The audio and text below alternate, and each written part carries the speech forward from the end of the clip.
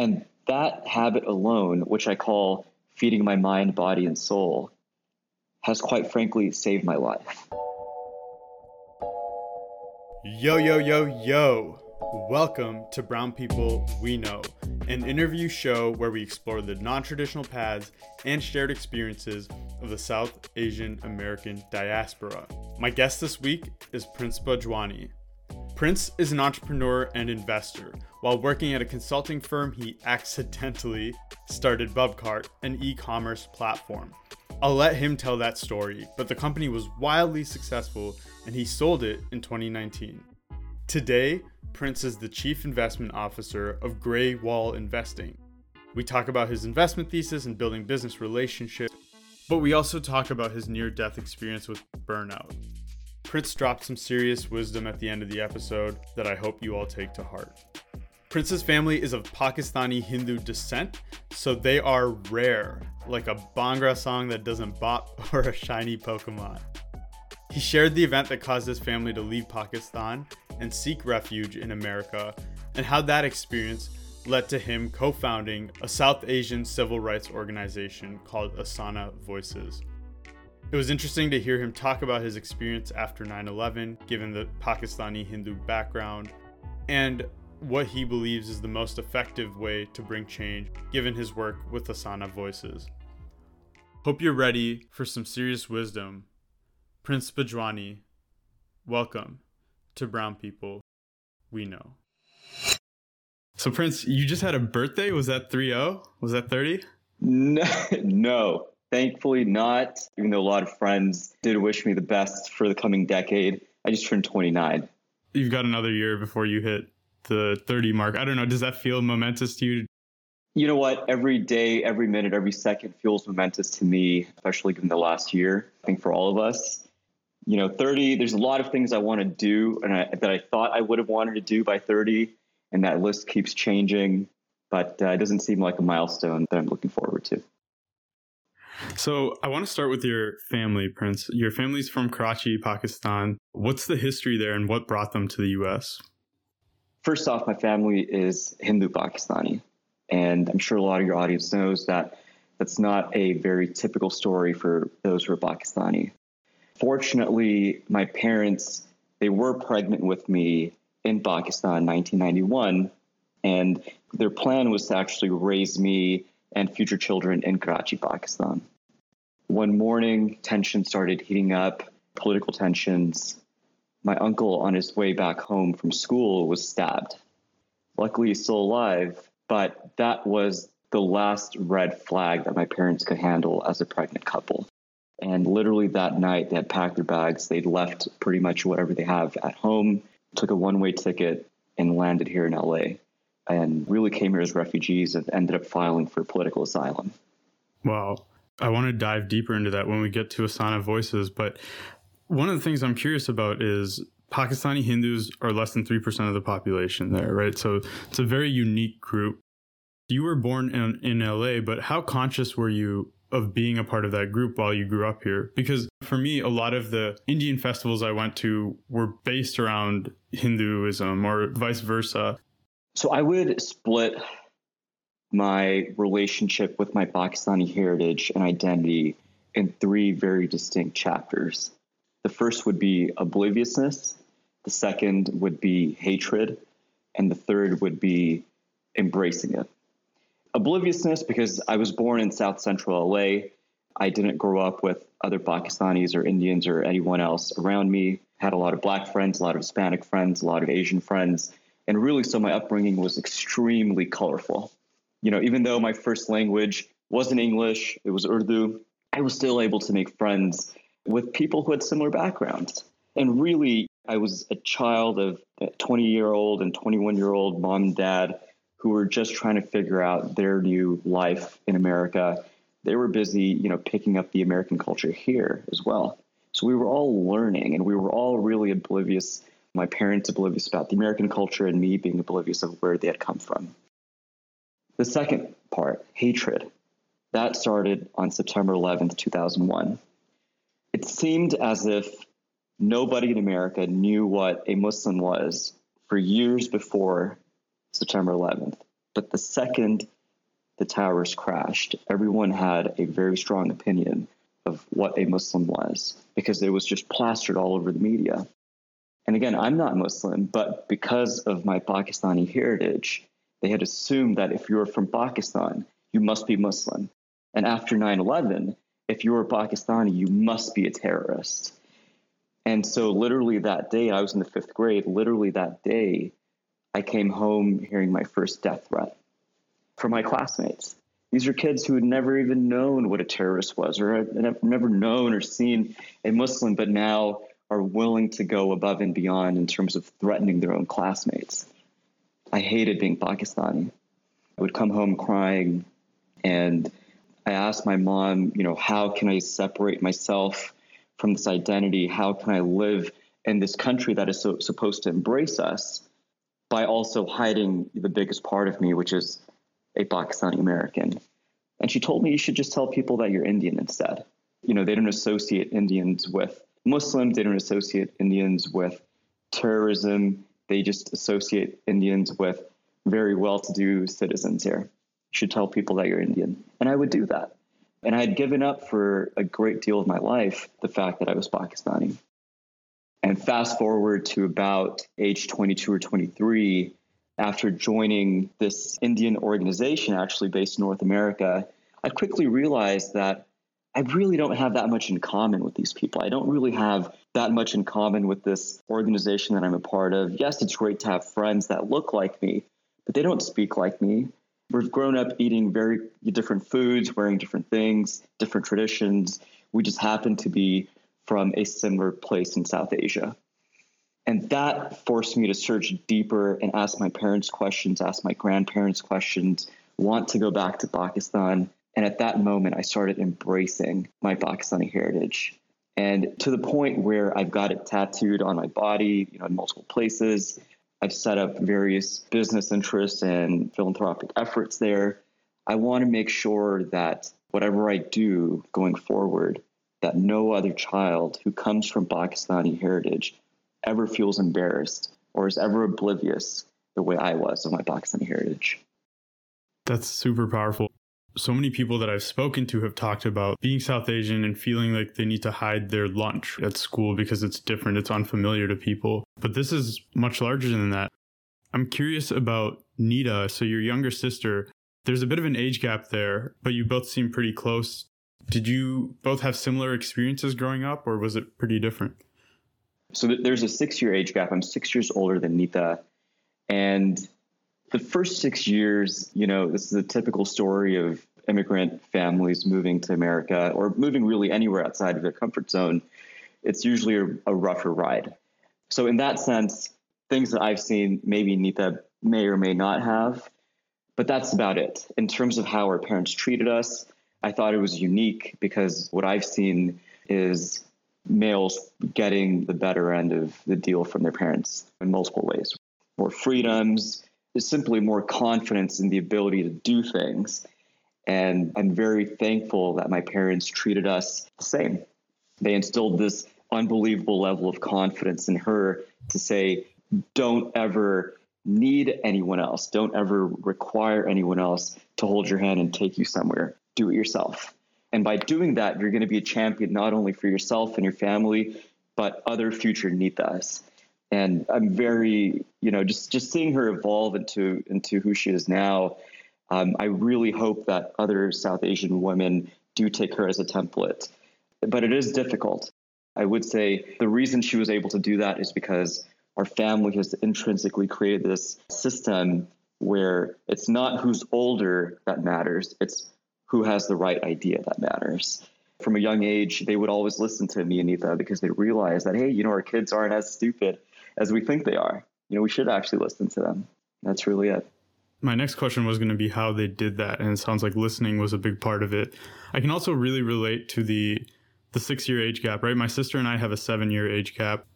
I feel like I saw all of the immigrant struggles. And even when she was a kid, her and I would share a room, but she was so young that she no longer remembers that. And she's kind of grown up in a bigger house and just a very different environment. I underestimated the impact of that until much later. But when I look at like our spending habits and such, it's like very different. Coming back to this earlier period in your life where you almost had to switch identities because of this event that happened in the US. As an undergrad, you studied political science and statistics. How much of that was driven by these earlier experiences? My undergrad experience was interesting because I actually went to school wanting to learn more about economics. The only issue is what I enrolled into undergrad in 2009. And 2009, as you and your listeners know, was the US and really the world coming out of this insane financial crisis. So theories that I was learning in the books did not match up with what central banks, including the Federal Reserve, were actively deploying in terms of monetary policy. Those things weren't matching. And so I started this endless journey that I'm sure every other student has gone through at one point in their educational career. I probably changed my major 7 or 8 times and finally landed on statistics because I thought, hey, that's something that's going to pay my bills once I graduate. And I ended up finishing that pretty early into undergrad, but I was so unsatisfied. The only reason being is I'm just a really curious person. I really enjoy learning and listening from people. And I felt like I learned nothing. I'm sure I learned things, but if you really dig deeper into learning, I didn't learn much about the world. I didn't learn much about myself. I didn't feel like I grew the way I should, the way that was advertised to me for all the thousands of dollars that I was going to spend in college. And I remember going to my advisor and they said, well, it looks like you're really interested in the world, the way political systems work, the way governing institutions work, and the evolution of government. You should really take a few political science courses. And I ended up finishing the entire major in a year, and I loved it. I absolutely was amazed by all these people who had such wacky ideas in these political science classes, and they were so passionate about something that seemed so boring from the outside. And it really sparked my interest in the way that part of the world that I had no idea about before worked. It seems like you kind of stumbled into it in a way. Is there a class that really stood out to you or something like a concept that really stood out to you that you think more people should know about? That's a wonderful question, Suraj, and not too many people ask me that. And really the one class that stood out the most was the last class I took for political science. It had nothing to do with American politics, which is the most ironic part. It was Russian politics. And it was evolution. Obviously, Russia, the Soviet Union as a whole has gone through an insane evolution.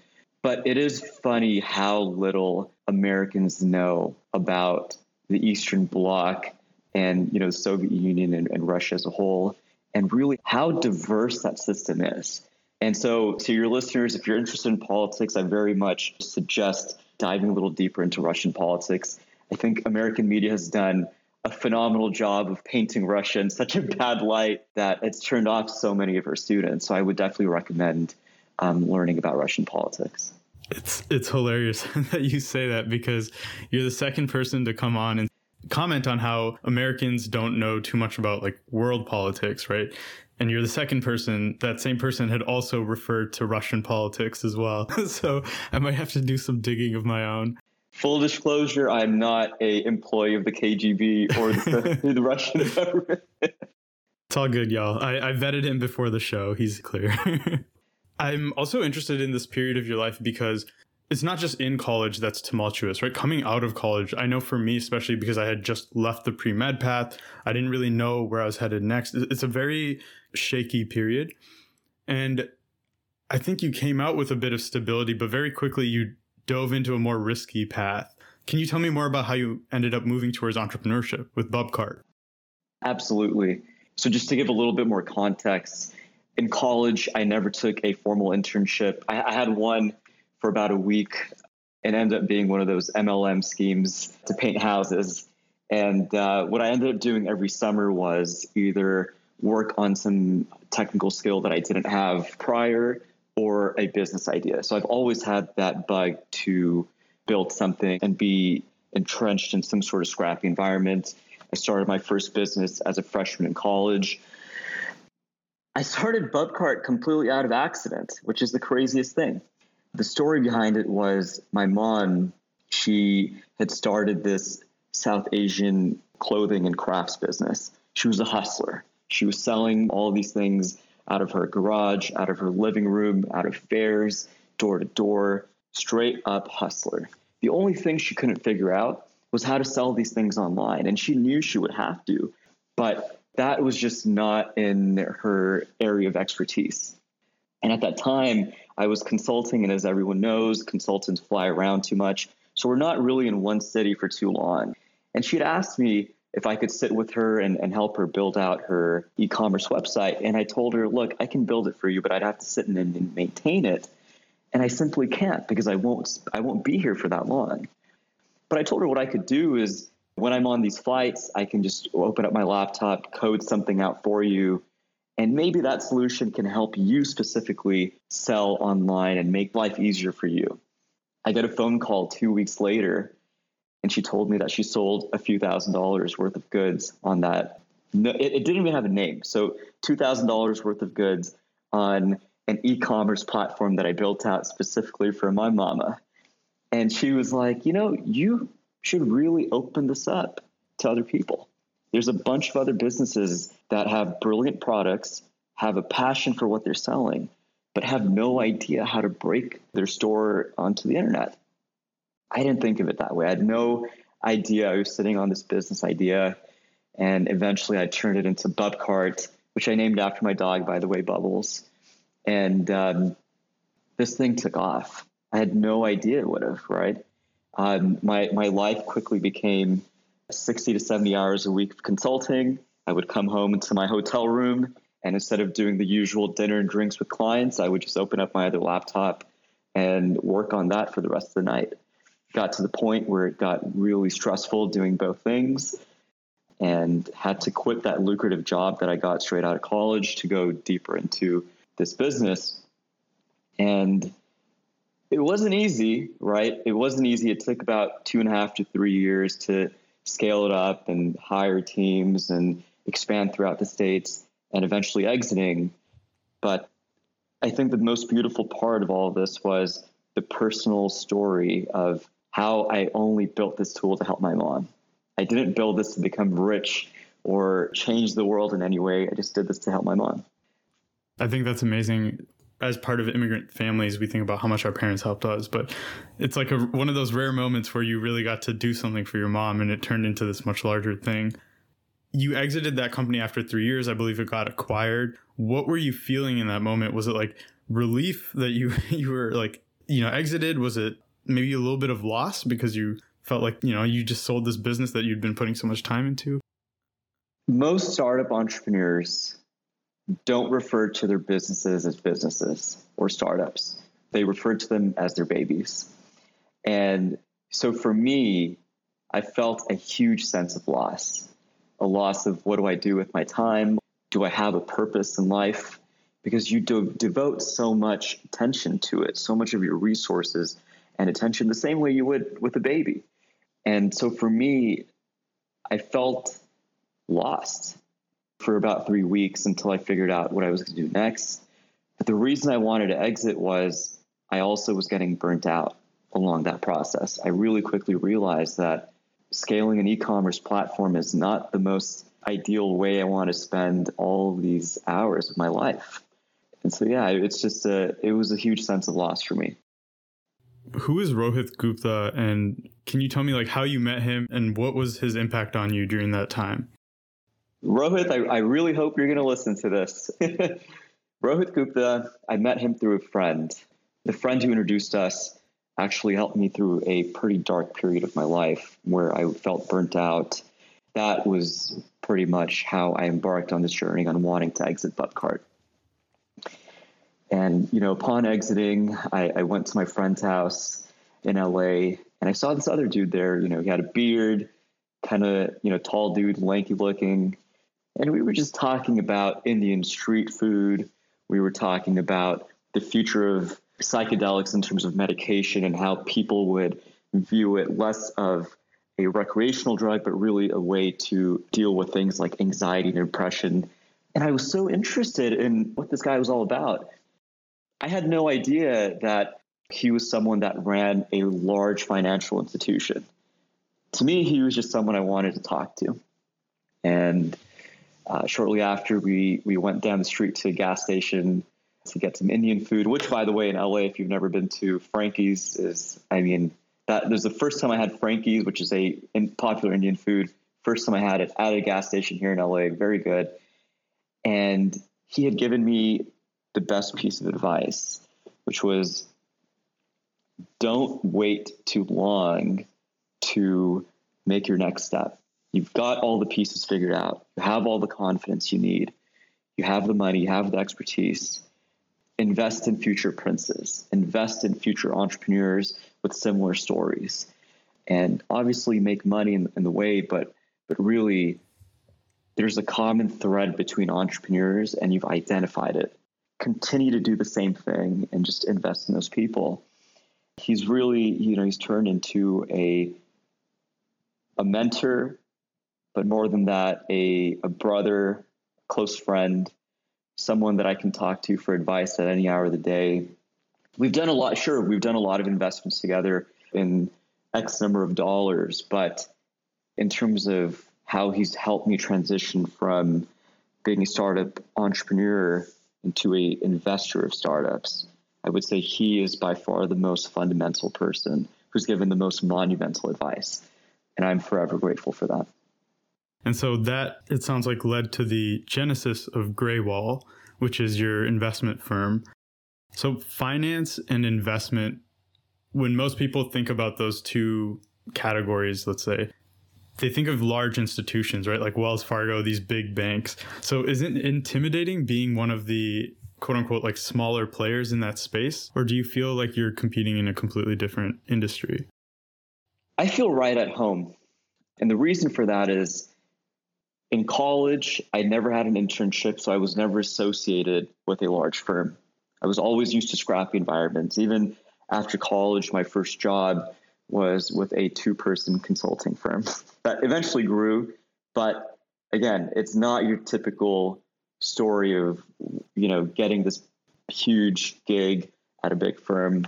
And for me, starting Graywall, which is essentially a family office, I don't feel intimidated at all. And in fact, I love engaging with these other firms and realizing that to really compete with them, I have to think like a startup entrepreneur. I have to drop my ego and be scrappy and feel okay to cold email people and learn from them, or cold call people, or join clubhouses and ask what I think are stupid questions, but really aren't.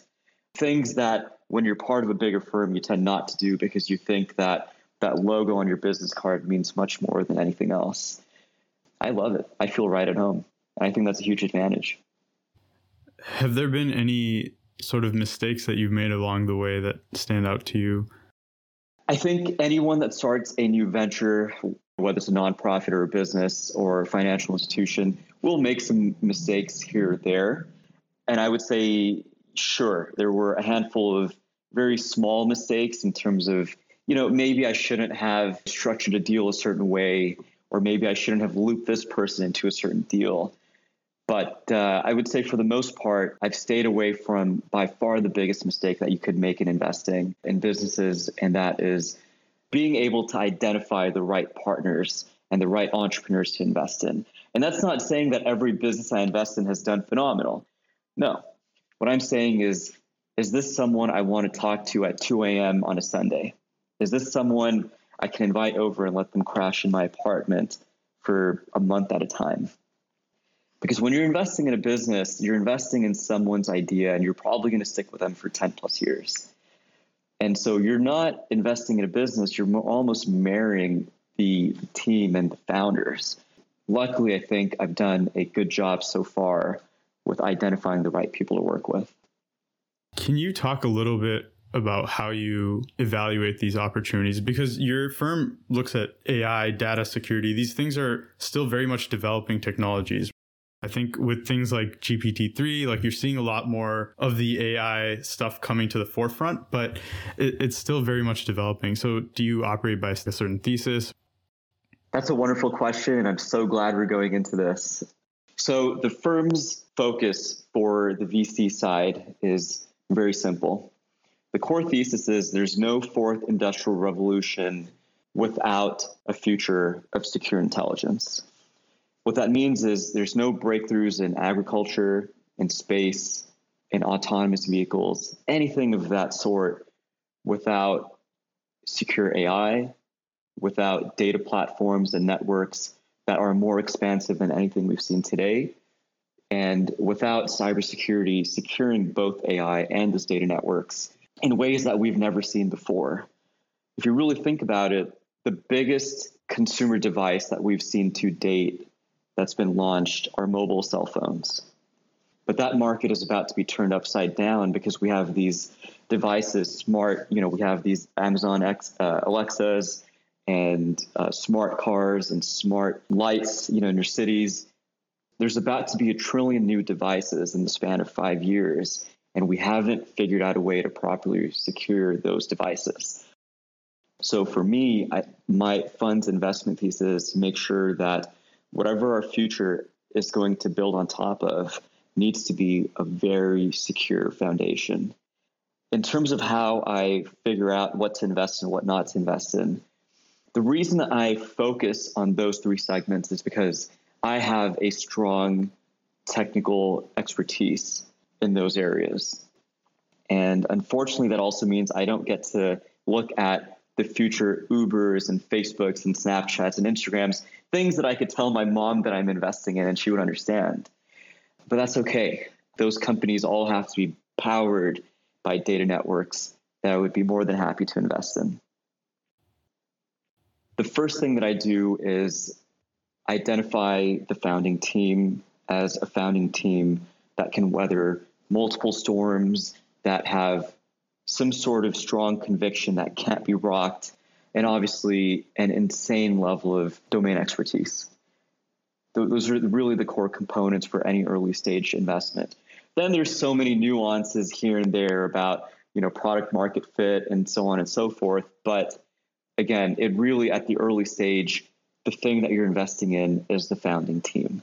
It's not how big the potential market is. It's not that current product, because more likely than not, both of those factors are going to change. That makes sense, especially with the regulatory environment around AI and the distribution of data. We're definitely going to see a lot of changes. Exactly. I'm very glad you brought up moms, because my mom had actually come to me a while ago and told me to take her money and invest it because, I've been investing some of my own. I'm doing decent enough.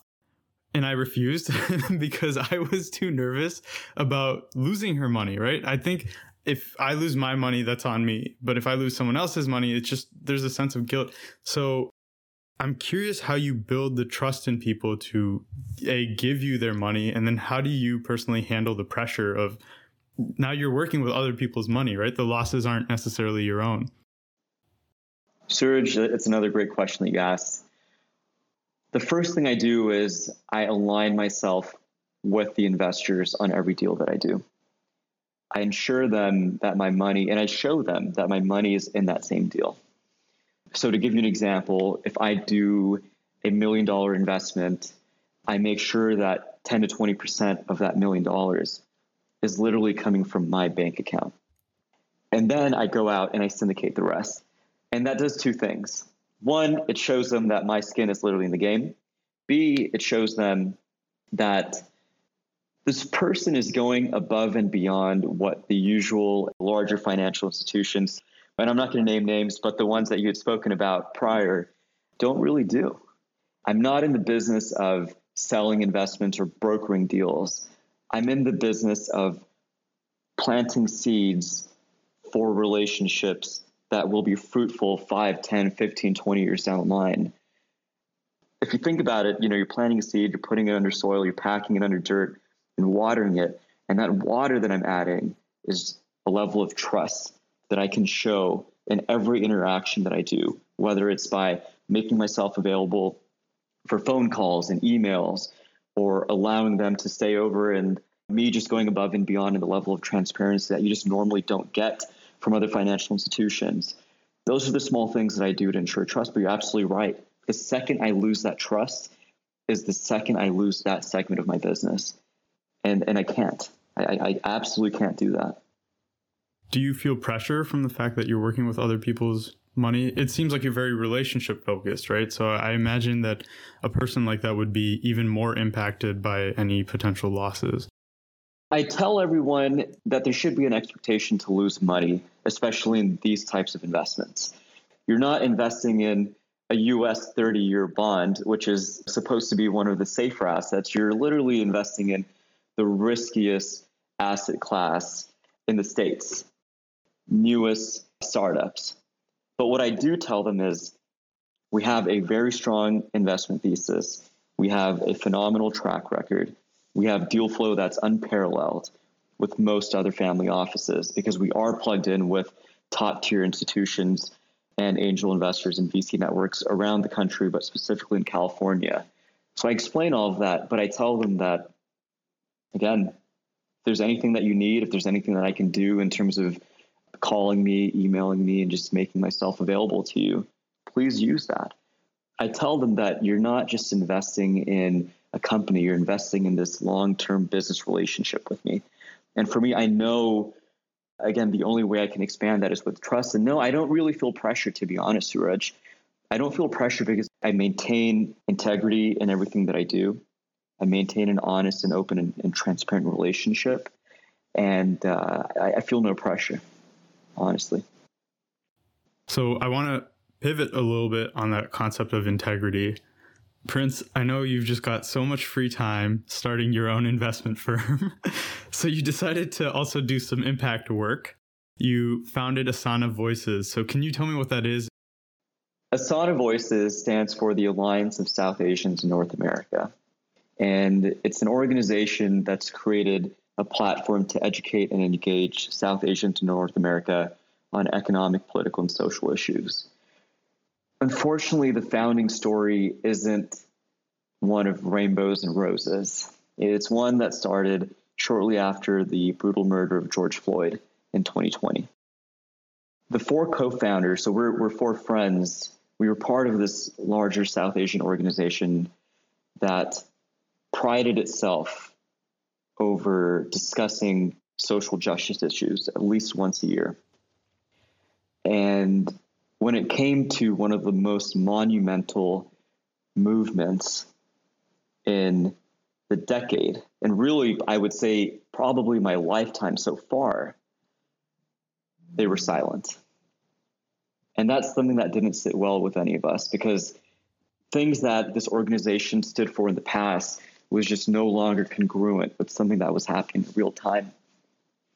When we had asked to set up some sort of platform to allow members of our community to engage with each other and learn from each other in terms of what's going on in terms of race relations, how should we in our community discuss this within our families to make sure that we aren't actually part of the problem.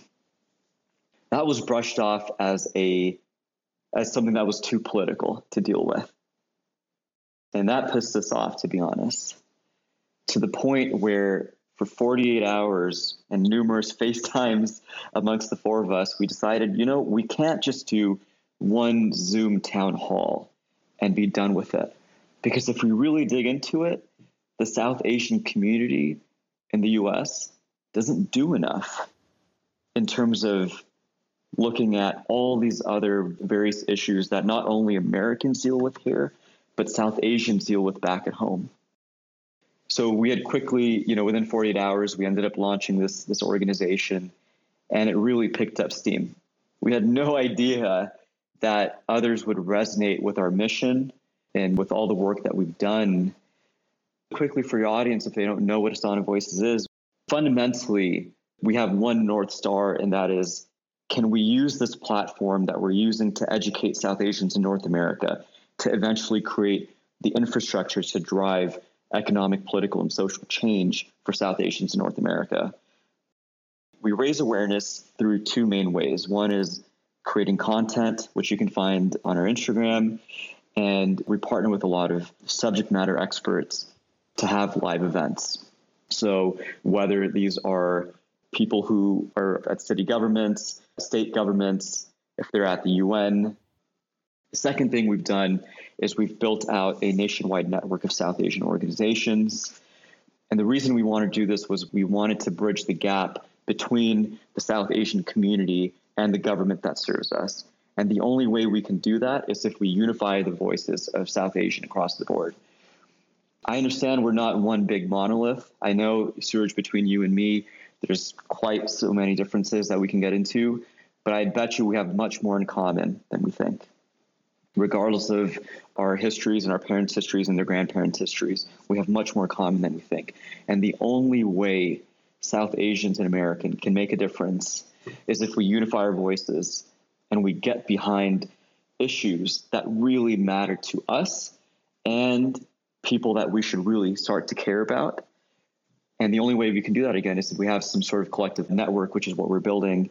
And the third thing, which is what we're doing now, is we're putting both that awareness work that we're doing and this network, and we're putting all of that weight behind this bill that has been stalled in 3 separate sessions of Congress. It was introduced by Pramila Jayapal of Washington State. It's called the South Asian Heart Health Research and Awareness Act. And it's been stalled 3 different times, and it makes no sense.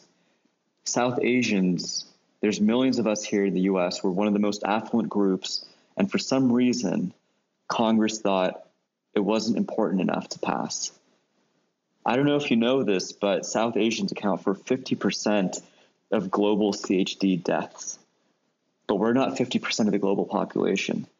There's something we need to dig deeper into in terms of why aren't we aware as a community, and why isn't our government that's supposed to serve us doing more about helping us figure this out.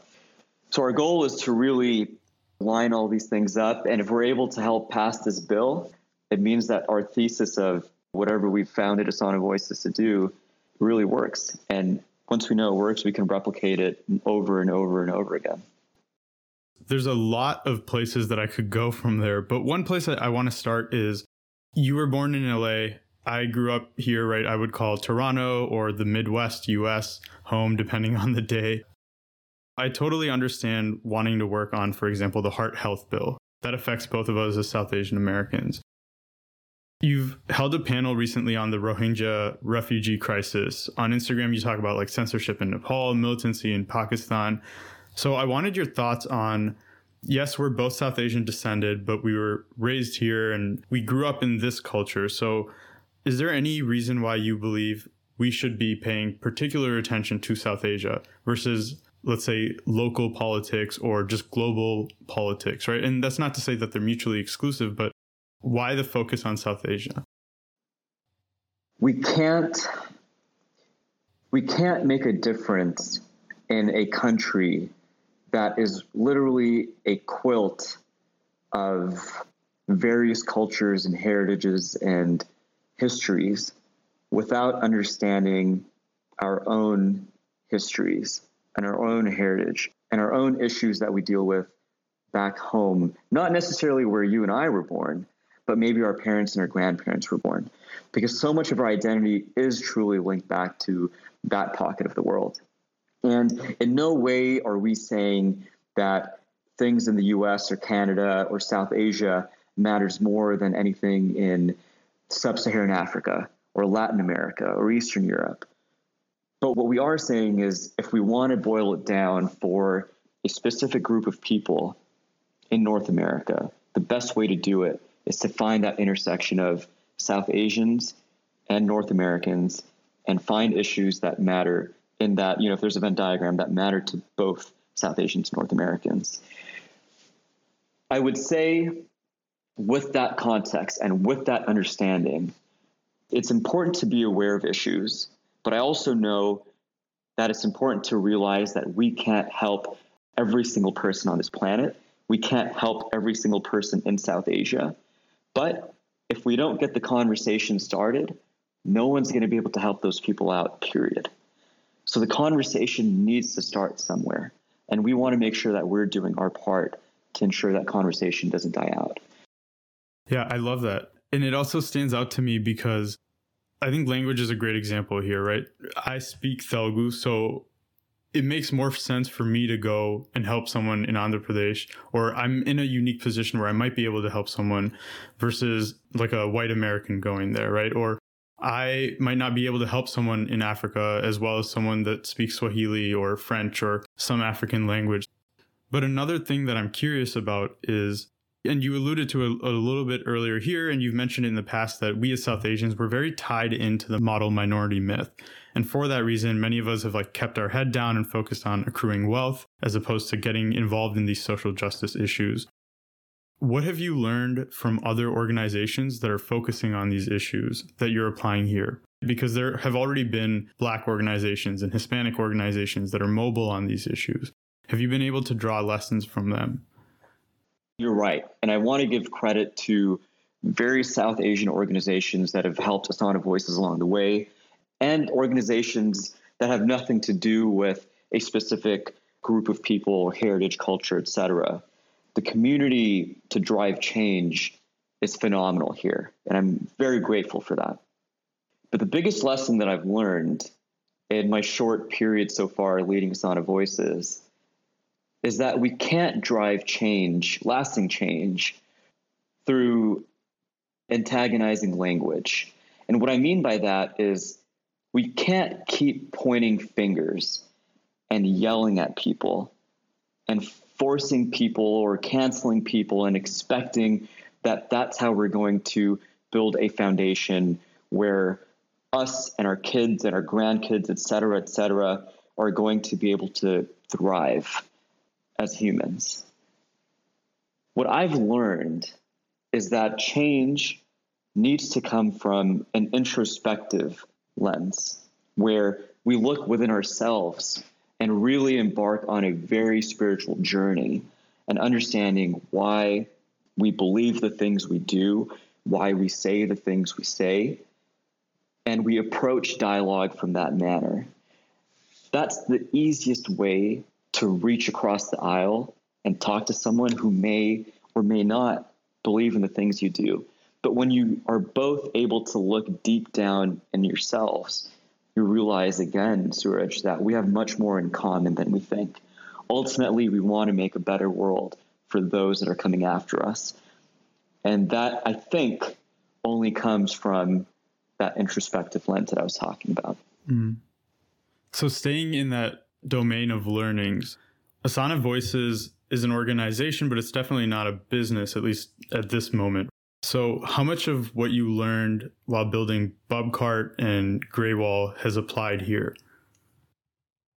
A lot. And if you ask my extremely talented team, you'll hear the same.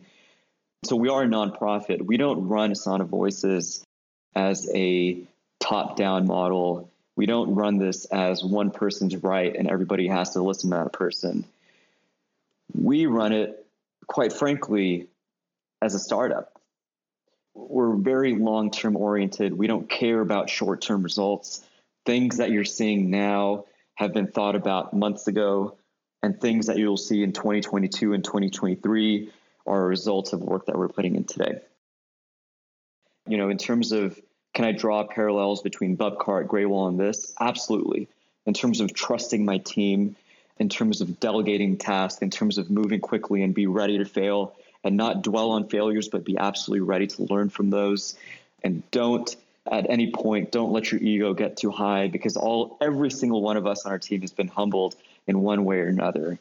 We absolutely run this as a startup, and regardless of how big we get, I think that's the right mentality to keep, because if you think about it, startups are, by their very nature, an enabler of change, if it's a startup that's worthwhile investing in. And it's no different for Asana Voices. Asana Voices is aiming to become an enabler of change. And the parallels in both, in terms of the organizational structure, has to be operating in a very lean way. So, Prince, you're basically running two startups at this point between Graywall and Asana Voices. You talked about burnout earlier. I know one of the things that you've started doing these days is that you set aside at least one day a week to just not do work and to kind of rejuvenate. What do you do during those days? I unplug. I don't have my phone near me, my laptop. The best thing for me is getting outside. I live in downtown LA, and obviously in the middle of COVID, there's not much happening here. But luckily, being in one of the best places on earth, I get to go to the beach whenever I want. I get to go to the mountains whenever I want, or the desert. And so I really try to spend as much time in nature as possible. And I do set aside one day to do that. Yeah, you have lots of Instagram pics out in nature. I'm jealous, actually. Although I'm in North Carolina now, so it's not too bad. North Carolina is a beautiful place. With burnout, are there any other lessons that you've taken that you want to pass on? Absolutely. And I'll share it through a story that I'm sure many others, especially in this day and age where I've noticed this hustler culture, or this culture of wanting to work yourself and outwork everyone else, almost means more than the output itself. And so I'll share it in a story. Near the tail end of my time with Bubcart, my physical health deteriorated to a point where I couldn't work for a month, and I was in and out of a hospital for at least 30 to 40 days. Suraj, I really thought I was going to die. And whenever humans or really any sentient creatures are faced with that understanding of mortality, they change as much as possible, and they really start reflecting on how they've spent their days and hours and minutes. I really thought of how I spent every second, every minute, every day of my life. And I realized that I wasn't really living for myself. I was living for people around me. I was living for this organization that I built out that I wasn't actually that passionate about if I could spend a month away from it. And so I really started looking at how I should be living for myself. And again, this is a backdrop of me thinking, going to sleep might be the last time I'd be going to sleep. And I told myself, let's look at my calendar for the next day. Let's see what I have scheduled where I focus on my physical well-being, my mental well-being, and my emotional well-being. I saw nothing. Had nothing to do with me. And I'm sure that there's a lot of other people that are listening to this that might associate themselves with that. And I really quickly realized that needs to change. And so what I did is, most people, again, look at their calendars as a to-do list. And Serge, you and I know that your to-do list, the most important things are usually up top. And so what I said was, I'm going to block some time in the morning to focus on eating well, exercising, meditating, and reading before I get into any sort of work. And I've done that ever since. And that habit alone, which I call feeding my mind, body, and soul, has quite frankly saved my life. And it's not only saved my life, but it has turned me around in terms of one of the darkest days where I thought there was no light at the end of the tunnel, to now where I can fully immerse myself in the present moment, where I only focus on what I can handle from my five senses and not worry about things that I can't control, or worry about the stupid things I did in the second grade that are still embarrassing me. I only focus on what's in front of me now. And I'm very happy that I learned this by the age 29. And I hope that for every listener that you have, I hope that they also reflect on how they spend their time, and they do add in whatever positive experience they want to add, but make sure you're living your life at least a little bit for yourself too. Thank you for sharing that story. I think you learned it by going through kind of a shock, but hopefully when people hear the story, it kind of gives them pause and makes them reflect and, like you said, look at their calendar and think about how to integrate those things. You've done a lot by 29. I think the journey you've had, many people would look at and see unique elements. For example, going through the experience of 9/11 as a Pakistani. You've also done things a lot of people aspire to by exiting a company, despite maybe the turbulent personal journey that you had in that process. What are you most proud of? Suraj, you've built a platform for South Asians, so I'm sure you get a lot of messages because you uplift a lot of untold stories. And I'm sure you get a lot of messages from strangers thanking you for what you've done as a platform. For me, it has nothing to do with the money. It has nothing to do with Bubcart or Greywall, which are both great and phenomenal. And I'm sure Greywall is going to turn into a fantastic, large institution, larger than it is now. But the thing I'm most proud of is reconnecting with my heritage. Around the same time, I had built Asana Voices, and I've shared so many stories and shared so many issues that so many of us have never heard of, and so many of us are starting to become passionate about. And specifically, the thing I'm most proud of is, again, my parents are refugees into the US. So the stories of refugees have always held a very important place in my heart. So specifically, when I was able to do, or when my team was able to partner with the Bengalis of New York on uplifting the stories of Rohingya refugees from Myanmar into Bangladesh, and we were able to bring in high-profile guests, whether they're from the UN or professors, you name it, that sent shivers down my spine, because Asana Voices is only a few months old. And the fact that people in America and around the world see some sort of value in what we have created, and the fact that they're so interested in wanting to become part of this broader movement, has nothing to do with me and has much more to do with people around the world. That's the thing I'm the most proud of. Amazing. So Prince, I just want to echo what you were saying earlier. When I started this podcast, like you said, people have been sending me messages, but your team was one of the first to connect with me, and you and I got to sit down on a call very early on. I think this conversation, at least on the podcast, has been a long time coming. With that, I just want to end by asking where people can find you, can find Graywall, can find Asana Voices, kind of follow along with the stuff that you're doing. Absolutely.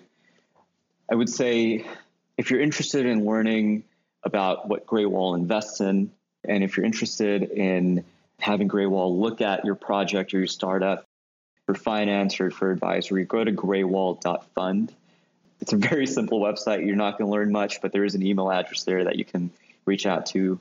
I love chatting with strangers. And Suraj, you and I were strangers, and I count you as a good friend now, and I'm very excited to actually meet you in person once all this COVID is over. In terms of Asana Voices, if you're interested in learning more about the various economic, political, and social issues that South Asian North Americans should be interested in learning about, you can follow us at Asana Voices on Instagram. And that's really it. I've been really excited to bring you on, so thank you for taking the time, and glad we got to sit down and chat finally. Thanks for having me, Suraj. This has been a great time. I really enjoy your show. Hey, it's Suraj. Just wanted to take a moment to say thank you for reaching the end of the episode. Hope you enjoyed our conversation today. If you did, please take a moment to share with a friend or leave us a review on your favorite podcast app. If you want to follow along in between episodes, follow us on Instagram at BPWK Podcast. See you on the next episode. Stay well.